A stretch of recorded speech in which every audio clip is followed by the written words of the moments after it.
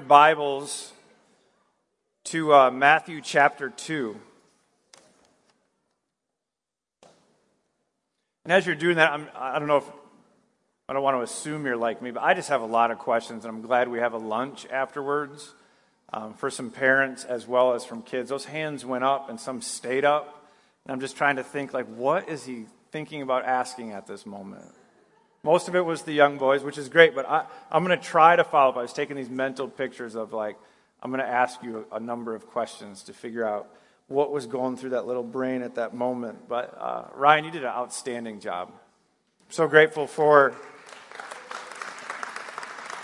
the gift that you are to our church and the ways in which you serve in our children's ministry and so many other places as well. So Matthew chapter 2, we're going to look at verses 1 through 12 this morning. Let me go ahead and read that and then I'll pray. Now, after Jesus was born in Bethlehem of Judea in the days of Herod the king, behold, wise men from the east came to Jerusalem, saying, "Where is he who has been born King of the Jews? For we saw his star when it rose and have come to worship him." When Herod the king heard this, he was troubled, and all Jerusalem with him. And assembling all the chief priests and scribes of the people, he inquired of them where the Christ was to be born. They told him, "In Bethlehem of Judea, for so it is written by the prophet. And you, O Bethlehem, in the land of Judah, are by no means least among the rulers of Judah. For from you shall come a ruler who will shepherd my people Israel." Then Herod summoned the wise men secretly and ascertained from them what time the star had appeared. And he sent them to Bethlehem, saying, "Go and search diligently for the child, and when you have found him, bring me word that I too may come and worship him." After listening to the king, they went on their way, and behold, the star that they had seen when it rose went before them until it came to rest over the place where the child was. When they saw the star, they rejoiced exceedingly with great joy. And going into the house, they saw the child with Mary, his mother, and they fell down and worshipped him. Then, opening their treasures, they offered him gifts, gold and frankincense and myrrh. And being warned in a dream not to return to Herod, they departed to their own country by another way. Let's pray. Heavenly Father, we thank you for this opportunity to gather here this morning, Lord, to celebrate your amazing grace, your love for us in sending your Son Jesus to save us. And Lord, I just ask that as we spend time in your word this morning, you would soften our hearts, that we would receive all that you have for us through this word. And Lord, that this word would bear a lot of fruit in our lives. Lord, that we would see Christ more clearly and we would more passionately seek to worship him and follow him with our entire lives. And so, Lord, would you accomplish your good purposes this morning in Jesus' name? Amen.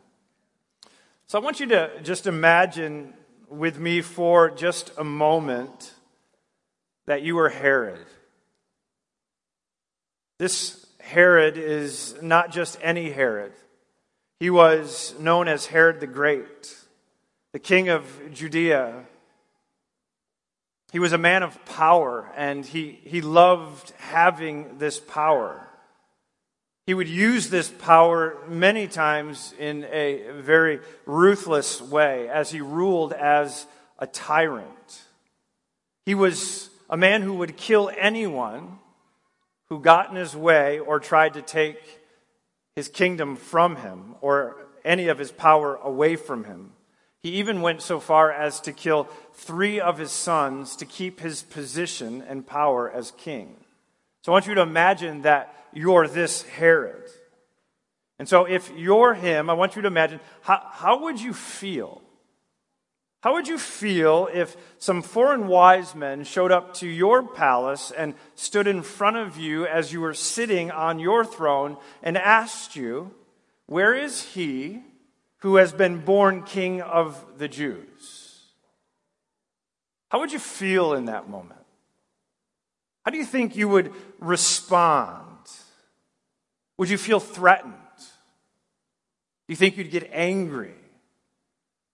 If it were me, I definitely would feel threatened and I'd get angry. If I was Herod and I had killed 3 of my own sons to keep what I really wanted, I can only imagine these 3 wise men showing up and trying to tell me that some baby boy has been born and he's actually the king of the Jews. And so I would be threatened and I would be angry. What would you do? If you were Herod, would you feel troubled? Well, that's exactly how he felt. He felt troubled by this news. The next question is, what would you then do about it? I'll tell you what you'd do. You'd try to find the person and kill him. And this is exactly what Herod did. At first, he tried to be nice about it. And if you just remember what I just shared with you, you try to gather the information. You try to figure out what's actually going on. And so you don't want to show all your cards too early. And so you gather information. He gathered information from the chief priests and the scribes together, asking them where Christ was to be born. And if anybody knew of Christ's location, then it would have been the Pharisees. It would have been the scribes. And they did know his location. It was in Bethlehem, for the prophets had written about it. So being the nice guy that Herod was, he then told the wise men where to go to find this so-called king of the Jews. But before he let them go, he secretly asked them to report back to him so that he could go and worship this king. And so at the beginning, it seems nice. It seems like Herod is maybe kind of turned a corner. I mean, after all, he's when you get there, come back to me and tell me where this so-called king of the Jews is so that I too might be able to go there, that I might be able to see him, and that I too might be able to worship him. But that's not what happened. The wise men didn't report back to him, but instead they escaped to their own country. And Herod's true colors were revealed. In Matthew 2, verse 16, we read the following. It said, "Then Herod, when he saw that he had been tricked by the wise men, became furious." Not a surprise. "And he sent and he killed all the male children in Bethlehem and in all that region who were 2 years old or under, according to the time that he had ascertained from the wise men." You see, Herod was never planning on going and seeing Jesus so that he could then bow down and worship Jesus as Savior and King. His intentions all along were to kill him, just like he had killed everyone else who tried to take away his throne. Now, none of us were Herod, nor will we ever probably be Herod, but all of us this morning find ourselves being confronted by Jesus Christ. And like Herod, we too must respond to who he is. And what we see from our text this morning is that there really are only 3 ways in which we can respond to Christ. We can reject him. We can neglect him, and that's kind of more like just ignore him and hope he sort of goes away, and kind of really falls into the rejection, but it's a little more passive than just outright wanting to kill him. Or number 3, we can accept him. We can believe in him. We can trust in him. We can give our lives to following him. Maybe you've made this decision already, or maybe you've sort of just been waiting. Maybe you feel like God's been drawing you. He's been doing something in your heart, and you find yourself here this morning, and you really don't even know why. But you're here. And we're grateful to God that you are here, but being here, all of us find ourselves being confronted by Jesus Christ. By this wonderful truth that God so loved this world that he sent his only son, Jesus, into this world, and he was born into this world as a baby. And he was born to live in our place and to die on a cross, taking all of our punishment so that whoever believes in him would be saved, forever forgiven and given eternal life. And so we find ourselves confronted. Will we reject this Jesus?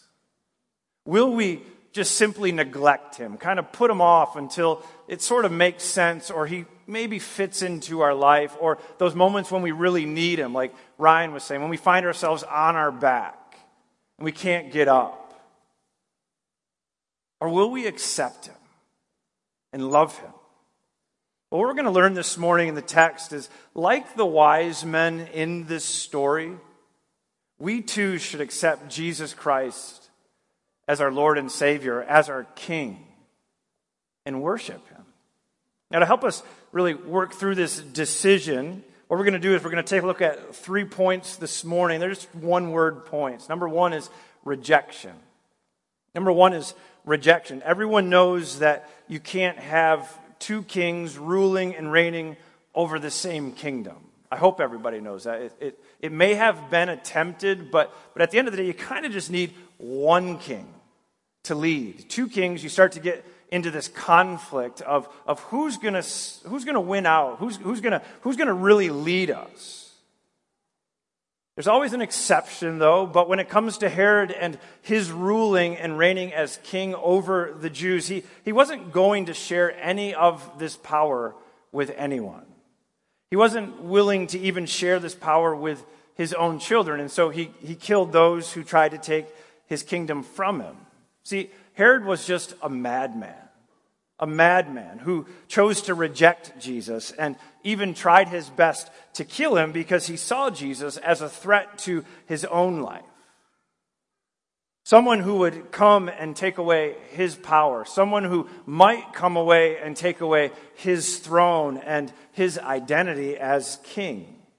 Now, Douglas O'Donnell wrote the following. He said, if Herod didn't think Jesus was actually born, if he didn't think Jesus might indeed be a king, the king, if he didn't think this new king, though now just a child, could in fact dethrone him, rule over him, take allegiance from him, he would not have done what he did. The point here is that Herod did what we all have done, and what some of you are continuing to do even today as you consider the reality of who Jesus is. He rejected Jesus. See, Jesus is a threat to everyone who wants to be the king of his or her own life. You see, if he truly is the one and only Lord and Savior, if he really is the only true king who is really reigning and ruling over everything, then what that means is that we're not.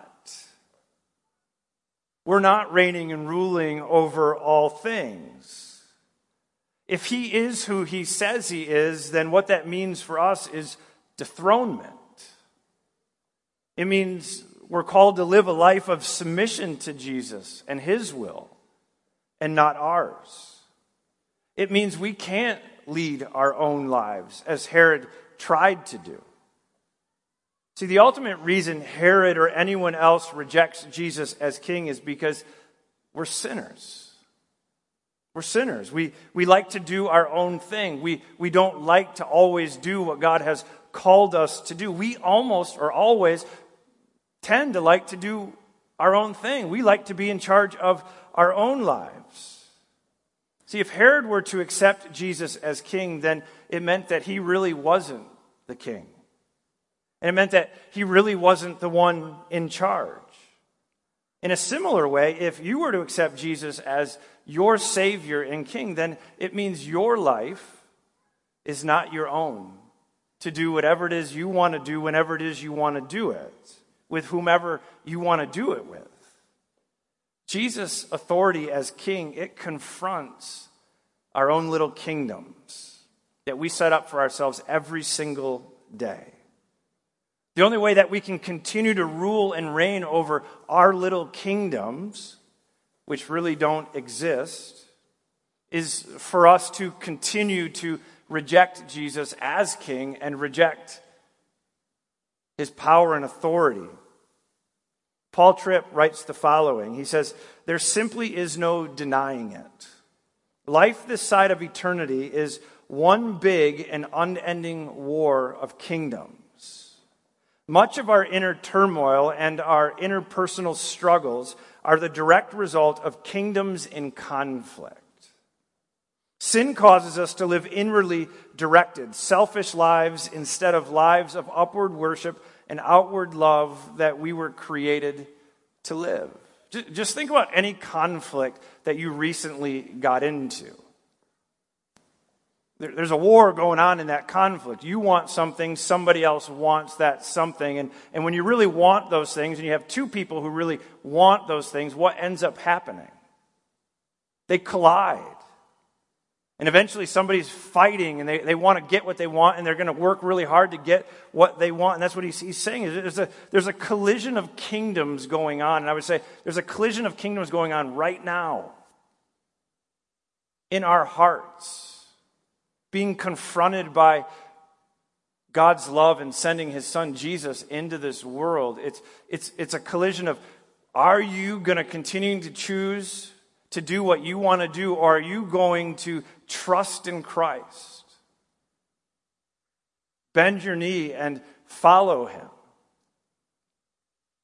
Herod chose not to. Herod chose to reject Jesus. Jesus later in Matthew writes the following. He says, "No one can serve two masters, for either he will hate the one and love the other, or he will be devoted to the one and despise the other." Can't serve two masters. We can't hold on to our own lives, thinking that we can reign and rule over those things, and at the same time think that we can love Jesus at the same time and seek to walk this path where these two kingdoms are kind of held together. You can't serve two masters. You either be devoted to the one or despise the other. And so the question for us this morning as we find ourselves being confronted by Jesus is, who will you serve? Who will you serve? Will you be like Herod and reject Jesus, or will you be like the wise men and accept him as your king? Now, before we get to the wise men and we look at their response to Christ, we're going to take a look at the Pharisees and the scribes and their response, which was one really of indifference.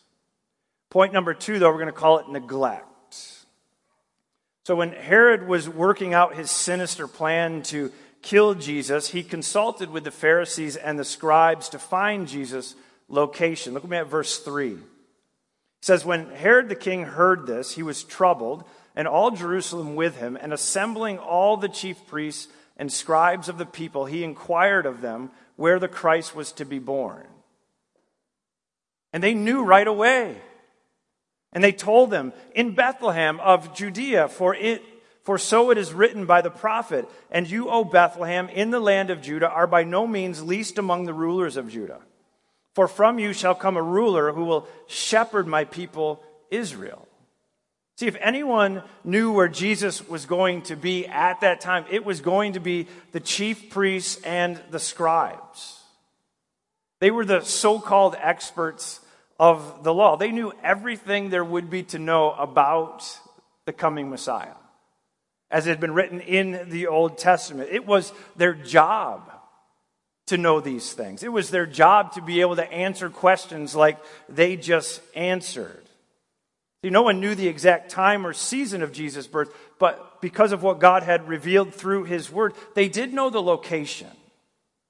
You would think that these experts of God's word, though, would just be waiting with this great anticipation. I mean, just think about that for a second. They know all there is to know about God from his word. They study his word. They know the answer where the Messiah is going to be. And so you would expect them to be waiting with this sort of anticipation and expectation, and maybe there was. But from their response and what we see here, I don't know that they cared too much about it. It's not a surprise that they knew the right answer. No, the surprise here in the text is how they responded. Or really, how they didn't respond to hearing about the birth of Jesus with this indifference and neglect to really do anything about it. It appears as if they just simply answered the question and then just went back to studying God's word without ever getting up and running with the wise men to go and see the King of the Jews? Wouldn't you be at least a little curious if indeed Christ had really come? Now, to be fair, I'm sure they were busy, right? Everybody gets busy. But it's surprising, and it should surprise us. They had all the knowledge they needed, but they didn't do a single thing with it except answer the question. Charles Price writes the following. He says, they knew the facts, and they could quote accurately the scriptures, but they couldn't care less about the implications to them, nor the response demanded from them. It was sheer indifference. See, the world that we live in, and I would include us in this at times, and the church can be full of people like this today, and if we're not careful, that can be us.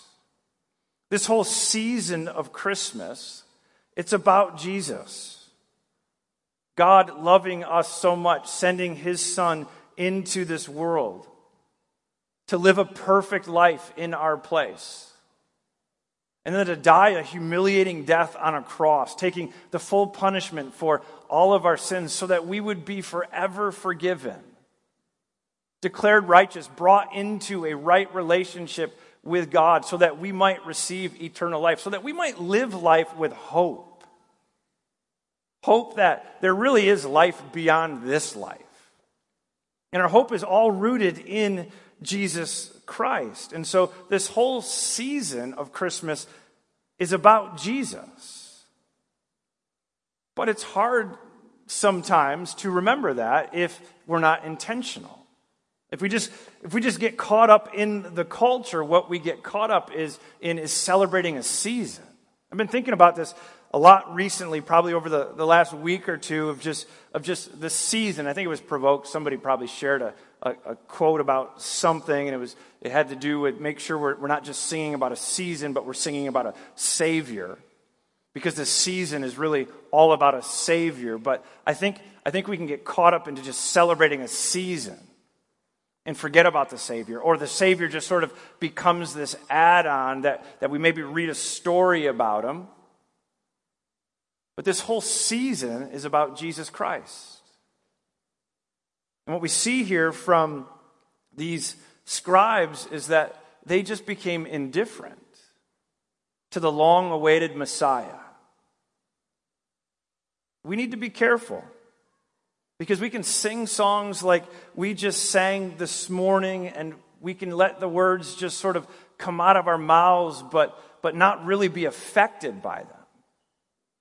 Not really engage them when we hear these words being sung by the congregation. Because if we just stop for a moment, and we're going to close in just a few moments by singing a song, and I've just challenged us as a church to be intentional during that time. To really sing these words, but allow for these words to impact and find their way into our hearts, because these words are true. We're here today because of this good news. We're here. We get to show up every Sunday and celebrate this good news because God has so loved us and he sent his Son to save us. And I know how easy it is to become just real familiar with the gospel. We can say the word gospel, we can talk about the gospel, but a lot of times it really doesn't affect our hearts. We all get to that place at times, and we can be like the scribes where we're just indifferent, where we just end up neglecting Jesus. See, what makes this season so joyful is not just the lights or the stars or the Christmas trees or the presents or the family that shows up. That's fun, that is enjoyable, but none of that lasts. Does it? I mean, my tree will not be up in my house past noon on the 26th. I'm not joking. That thing just goes away. Some of you will keep it up longer. I get it. I love driving at night.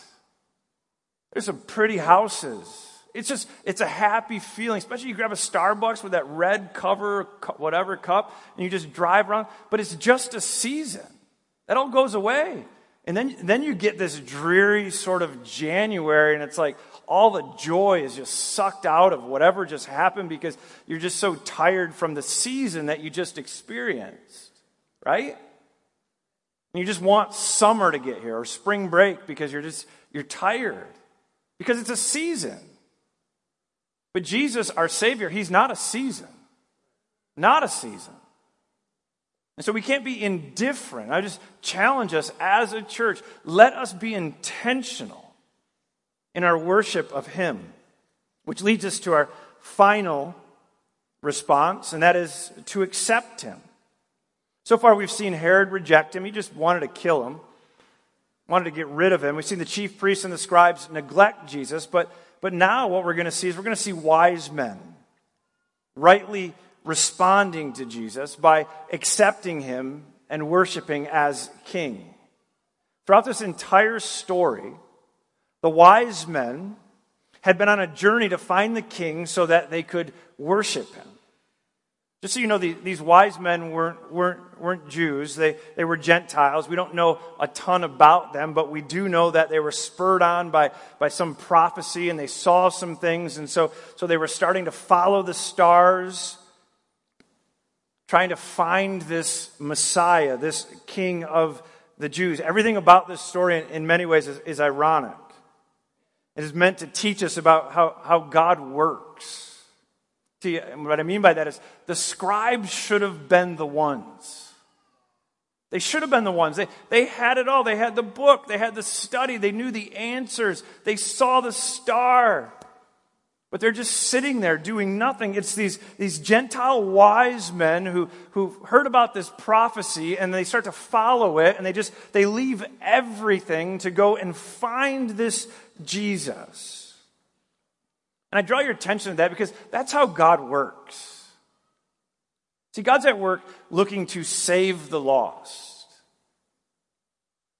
to make himself known to every tribe and nation. He's a good God. He's a loving God. He's a gracious God. He's a God who's at work in all things. He's not limited at all by our ignorance or by our indifference. He can and will work in mysterious ways to accomplish his good purposes. And I love that about him.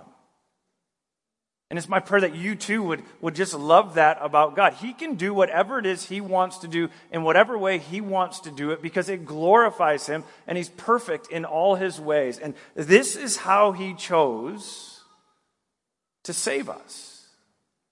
And this is how he chose to reveal himself to the world. Calling these wise men to come and find him in the midst of this conflict where Herod wanted to kill him and the people who should have been finding him were just indifferent to him. See, our God is mysterious in a wonderful way. So when they saw the star in the sky, they immediately left everything to go find Jesus. They persevered past Herod and they made their way to Bethlehem and they found Jesus. Verse 9, after listening to the king, they went on their way, and behold, the star that they had seen when it rose went before them until it came to rest over the place where the child was. When they saw the star, they rejoiced exceedingly with great joy. And going into the house, they saw the child with Mary, his mother. And they fell down and they worshipped him. Then opening their treasures, they offered him gifts, gold and frankincense and myrrh. And being warned in a dream not to return to Herod, they departed to their own country by another way. See, I think what we see here is it's an illustration of what's the right response to Jesus. When we find ourselves confronted with the reality of who he is, how should we respond to him? What does accepting him look like? Well, these wise men, they tell us, rejoiced exceedingly. So they weren't just rejoicing, they were exceedingly rejoicing. And on top of that, they did that. I don't know how this is done. It's probably one of those things where you see it and you know it. But so they rejoiced exceedingly with great joy. Do you see what he's saying there? They were happy times two. They were joyful times two. They were exceedingly joyful, and it was a great joy. He's just trying to tell us it was exciting. They were full of joy as they witnessed Christ. When they saw Jesus with his mother Mary, they fell down and they worshiped him, and then they gave him great treasures worthy of only a king. They gave frankincense, and they gave myrrh, and they gave gold. Now, I was reading an illustration of this, and I just thought it was funny, and it's like, can you just imagine for a second just these wise men, they're there, they walk into this town, and they find Mary, and there's Jesus, and he's anywhere between sort of birth and 2 years of age, and so he's not big. And they just know they're going to look for this Messiah, this king, and they got all these treasures that they brought from wherever it is they came from, and they show up, and there's 3 of them, and they kind of look at each other, and they're like, we're going to give it all to him? I mean, they're unloading gold, and they're just saying, this is yours. Like, it's one of those things I think we just get familiar with. We just think, yeah, we give frankincense, and we give myrrh, and we give gold to this little baby Jesus who hasn't really done anything yet, except for he came into this world, and nobody really knows anything about him yet. They haven't seen any great miracles or anything, but they were moved in such a way where they emptied it. Frankincense, myrrh, and they just gave the gold to him. So what does it look like to accept Jesus? I don't think it's just this, yeah, I believe in him. Yeah, that's Jesus. Me and him are pals. See, for these wise men to accept him, what they did is they gave it all to him. They opened up their treasures and they emptied them out and they said, this is yours. See, accepting Christ means dying to self. Giving up our life, trusting completely in him for everything. Sure, it includes singing these songs. I think that's that's where I wrestled this week is, okay, we're gonna worship Christ, we're gonna call people to accept Jesus, and we're gonna bow and we're gonna worship him. We kind of do that every Christmas, and it's like this, but I think it's so much more than that. See, worship is singing. That's a part of it. But worship is also honoring him with our lives. Worship looks like drawing near to him and asking forgiveness from him. Worship looks like being reconciled with somebody you're in the midst of a conflict with. Worship looks like forgiving somebody who has sinned against you. Worship looks like going to work faithfully. Worship looks like husbands loving their wives as Christ loved the church. Worship looks like children obeying their parents in the Lord. And then when you screw up, going back and asking forgiveness and just living a life of repentance and faith. See, worship is singing, and that's what we want to do. We want to praise God with our lips. But we want to learn from these wise men, and we want to give them everything. So I ask you this morning, how have you responded to Jesus? How will you respond to Jesus? Will you reject him as your Lord and Savior? Will you neglect him? Will you just kind of push him off to the side and maybe come back to him when you have time for him? Or will you give your life to him? I'd say this. We sang about it this morning. If I can have the band join me as well. He's worthy of giving your life to him. He's worthy because he's God who came into this world. And I'm never going to tire of sharing this message with you, but he's worthy because he's God and he came into this world to live in your place so that he might die for you. And he did die. And God raised him from the dead in victory over sin and death. And so we have hope. We have hope of being forgiven of every sin. because he paid the penalty for them all. If you believe. But if you reject him or you neglect him, then you don't have this hope. That's why I would urge us. Let's accept him. Let's follow him. And let's worship him. Amen? Let's stand and let's close in singing together.